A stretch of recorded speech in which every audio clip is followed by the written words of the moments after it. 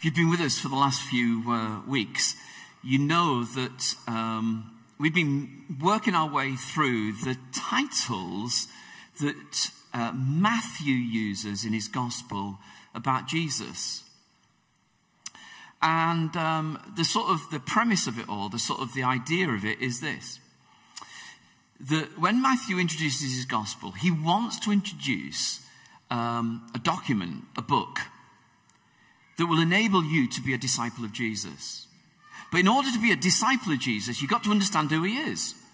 And so he's going to put in a number of titles of Jesus so that you might understand who he is. And we've looked at Messiah, we looked at Emmanuel, and today we're going to look at Jesus, the child, and specifically the refugee child. We're going to read from Matthew 2, and we've got 3 readers to come. So it's Mark and Shirley and Jill are going to come. Can't remember quite in what order they're going to be reading this, but hopefully they do.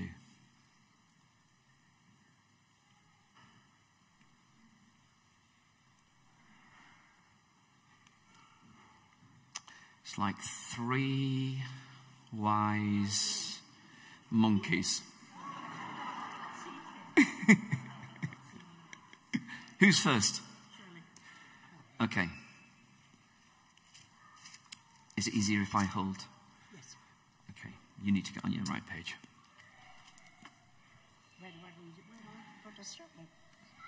You're reading from chapter 1. Chapter 2.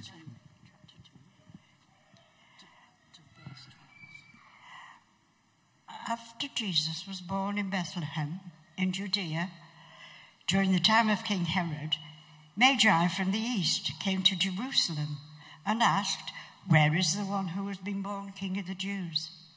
We saw his star in the east and have come to worship him." When King Herod heard this, he was disturbed, and all Jerusalem with him. When he had called together all the people's chief priests, the teachers of the law, he asked them where the Christ was to be born. "In Bethlehem in Judah," they replied, "for this is what the prophet has written. But you, Bethlehem, in the land of Judah, are by no means least among the rulers of Judah. But for out of you will come a ruler who will be the shepherd of my people Israel." When they had gone, an angel of the Lord appeared to Joseph in a dream.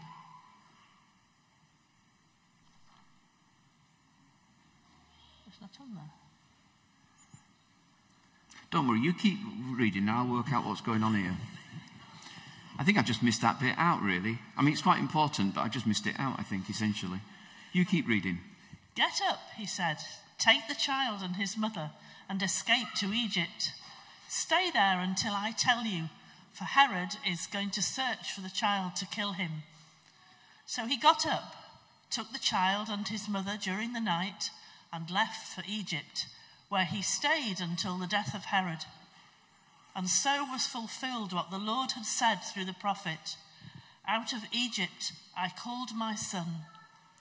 When Herod realized that he had been outwitted by the Magi, he was furious, and he gave orders to kill all the boys in Bethlehem and its vicinity who were 2 years old and under, in accordance with the time he had learned from the Magi.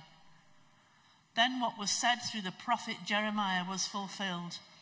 "A voice is heard in Ramah, weeping and great mourning, Rachel weeping for her children and refusing to be comforted because they are no more."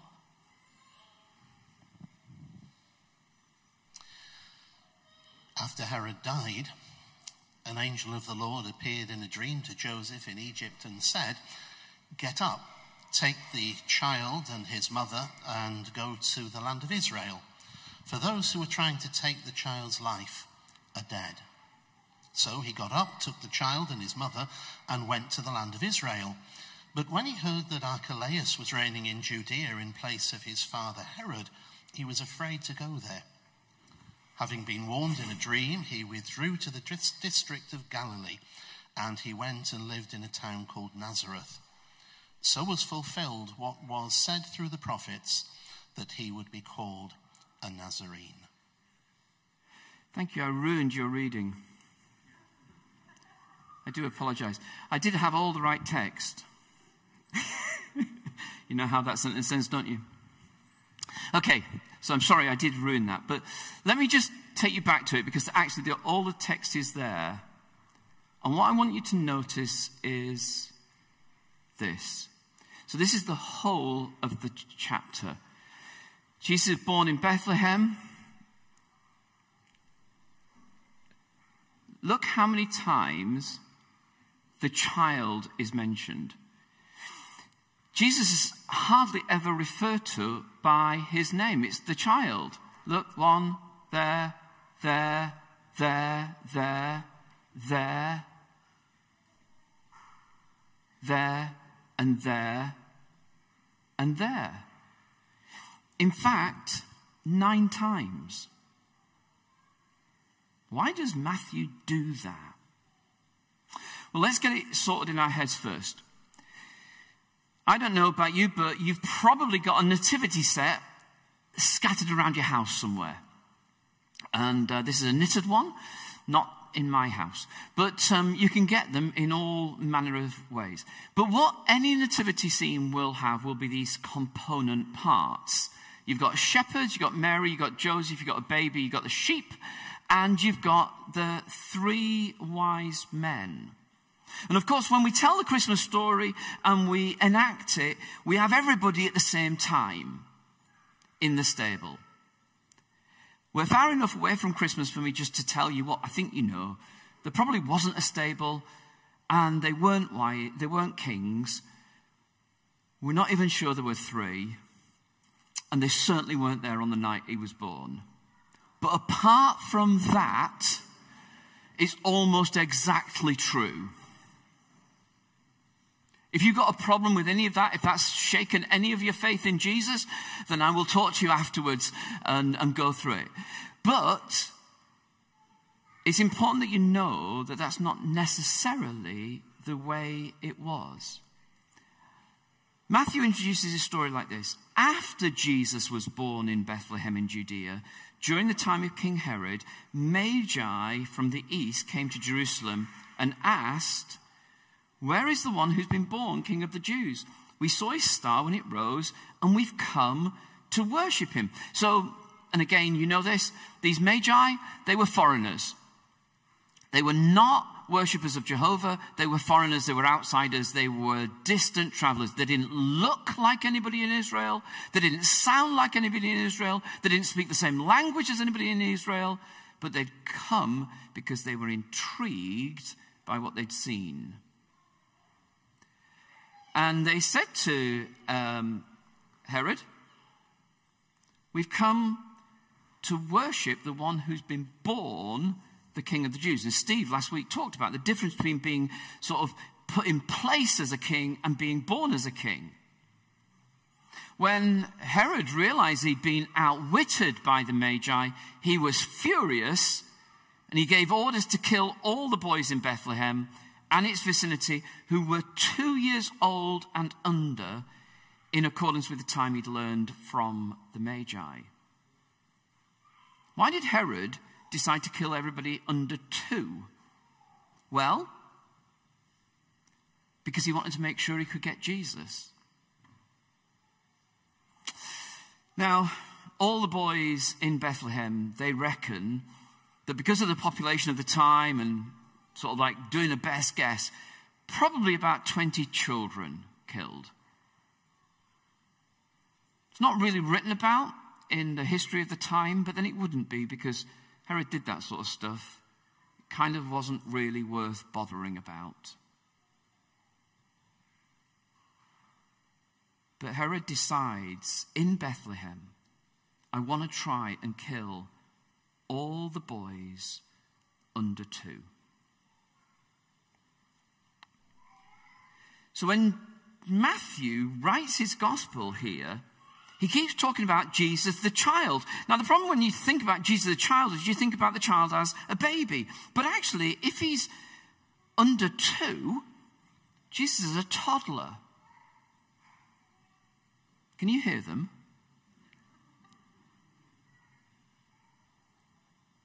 That's what Jesus sounded like at this time. Jesus the toddler. In fact, he uses the language not of a baby, but of a toddler. It's the Greek word for little child, toddler. What if Jesus was a toddler? 9 times he uses it. Would the toddler Jesus have been running around making strange noises like toddlers do? Would he have hidden behind Mary's skirts like toddlers do? Does it make the idea of foreigners who come to worship a toddler sound a little stranger than come to worship the baby on the night he was born? Oh, isn't that sweet? No, this is a toddler that squirms. Have you ever tried to hold a toddler?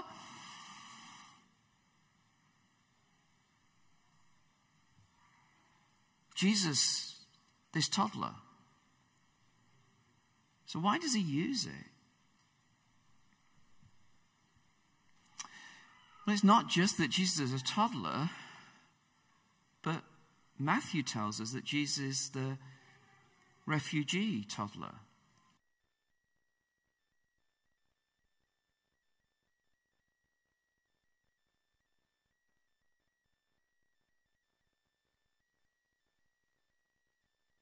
He escapes. He escapes for the same reason that refugees always escape. Because their life is under threat. Why would you get on a canoe or an inflatable dinghy and try and cross the sea? Unless you thought that anything you were going to go into was going to be 1,000 times than you've experienced yourself.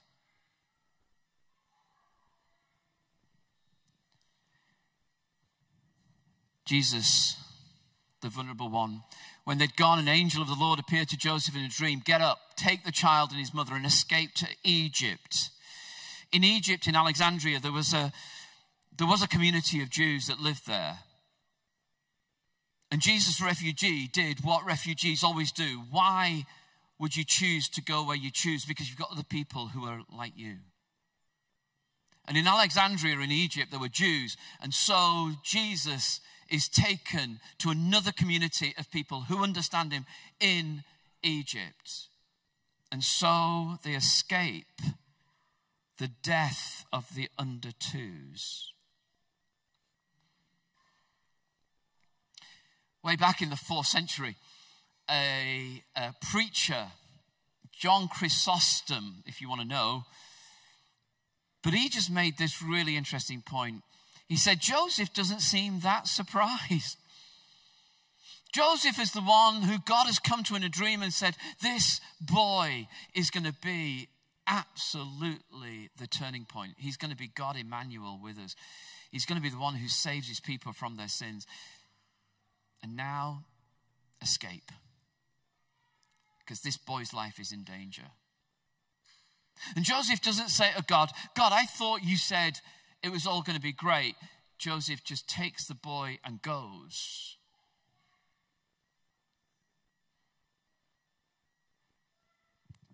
God becomes a child, and the child is in danger, and the child becomes a refugee. And there's at least a couple of things going on. One of the things is that Jesus is reliving Israel's story. All the way through the gospel, that's what's happening. Do you remember Moses? Do you remember when he was saved? Because he was put in a little coracle. And Egypt saved Moses. And then Moses left Egypt. Do you remember the 40 years in the wilderness? Do you remember all of that? Well, Jesus is going to come and relive Israel's story. But Jesus is also going to live our story. Jesus is God Emmanuel, who becomes fully one of us without ever stopping being who he was. God with us. God on a cross. God in a resurrection. Living our story, stepping into the most vulnerable shoes. I was intrigued by this idea that when Matthew introduces this story of chapter 2, all the way through, he never refers to Jesus the toddler as Jesus. He just always says the toddler, the toddler, the toddler, the child, the child, the child, 9 times. And I was intrigued by the fact that later in his gospel he's going to say this. He called a little child to him, placed the child among them, and he said, let me paraphrase, because it's an accurate paraphrase. He called a little toddler to him, and he placed the toddler among them, and he said, truly I tell you, unless you change and become like little toddlers, you will never enter the kingdom of heaven. Therefore, whoever takes the lowly position of this toddler is the greatest in the kingdom of heaven, and whoever welcomes one such toddler in my name welcomes me. Jesus the child, Jesus the toddler, Jesus the one who escaped, Jesus the one who came, God amongst us, is now saying in chapter 18 when he's an adult, in the same way as I've been treated, so will you treat others.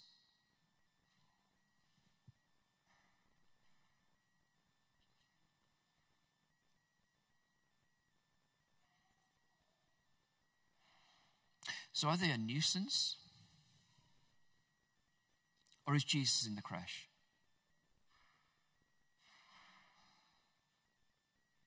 Are they disturbing and it's like, oh, I just wish they'd shut up and go away? Or is Jesus in the creche? And if you knew that Jesus was in the creche, who'd put the hand up to be on creche duty?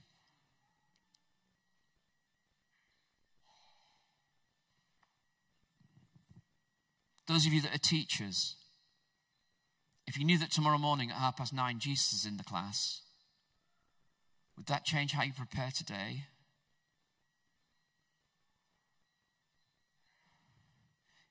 You that look after grandchildren, if you knew that Jesus was amongst your brood, would that stop you rolling the eyes when your children ask, can you look after them again?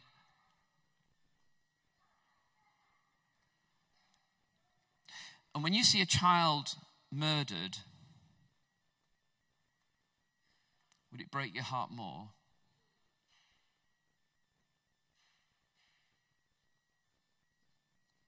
Jesus in this chapter goes on and says, woe to them who cause these little ones harm. Why? Because I'm there. I'm there as the vulnerable. I'm there with the desperate. I'm there with the weakest. And then later he will say the passage that you know only too well. The king will say to those on his right, come, you who are blessed by my Father, take your inheritance, the kingdom prepared for you since the creation of the world. For I was hungry and you gave me something to eat. I was thirsty and you gave me something to drink. I was a stranger and you invited me in. I needed clothes and you clothed me. I was ill and you looked after me. I was in prison and you came to visit me. And the righteous will answer, Lord, when did we see you like this? And the king will reply, I tell you, whatever you did for the least of these brothers and sisters of mine, you did for me. Matthew wants you to know that when Jesus came, he came as the child, the vulnerable child. And actually, the way you act towards the vulnerable reflects what you think of Jesus.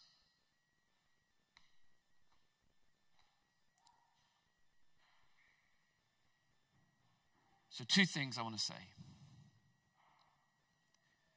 When you read this story of Jesus, this Christmas story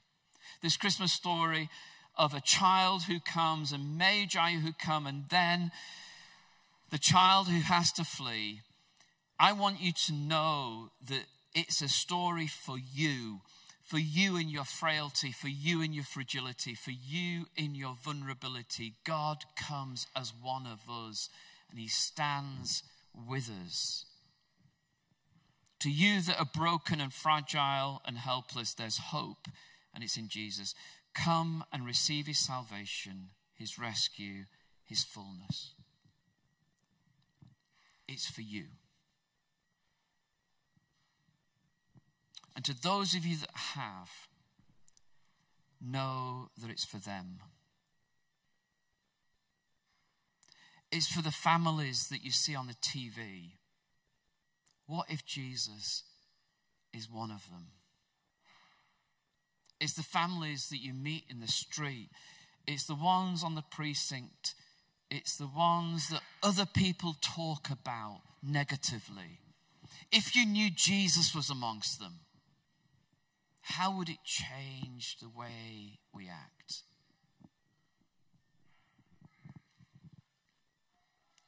God becomes a toddler.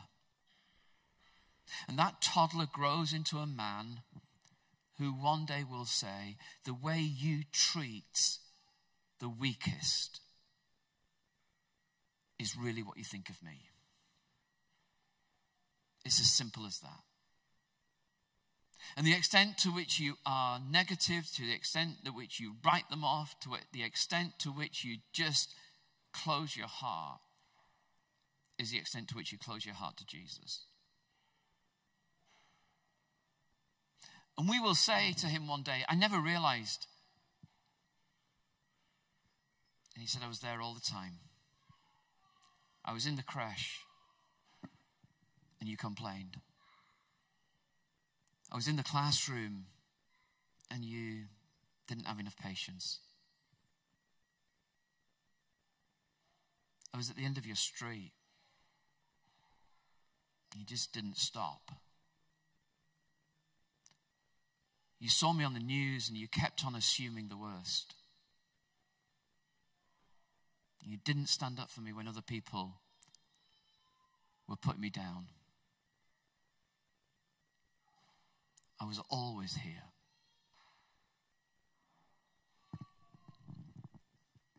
So we need another way of saying what we believe. I came across this creed. In our church, we sing creeds. We don't speak them, but this is a creed. Go with it with me. I'm not expecting you to say it, by the way, but let me read it for you. I believe in Almighty God, who guided the people in exile and in Exodus, the God of Joseph in Egypt and Daniel in Babylon, the God of foreigners and immigrants. I believe in Jesus Christ, a displaced Galilean who was born away from his people and his home, who fled his country with his parents when his life was in danger. And when he returned to his own country, he suffered under the oppression of Pontius Pilate, the servant of a foreign power. Jesus was falsely accused, beaten, tortured, and unjustly condemned to death. But on the third day, Jesus rose from the dead, not as a scorned foreigner, but to offer us citizenship in heaven. I believe in the Holy Spirit, the eternal immigrant from God's kingdom amongst us, who speaks all languages, lives in all countries, and reunites all races. I believe that the church is the secure home for all foreigners and for all believers. I believe that the communion of the saints begins when we accept all God's people in all their diversity. I believe in the forgiveness of sin, which makes us all equal, and in reconciliation, which heals our brokenness. I believe that in the resurrection, God will unite us as one people in which all are distinct and all are alike at the same time. Amen.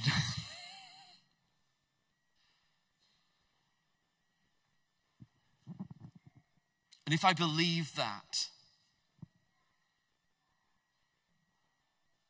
then it cuts across my racism. If I believe that, then it cuts across my judgmentalism. if I believe that, it brings a compassion to my heart that says, actually, now I'm never going to just write people off. If I believe that, I'm called to act. Because the toddler was amongst us.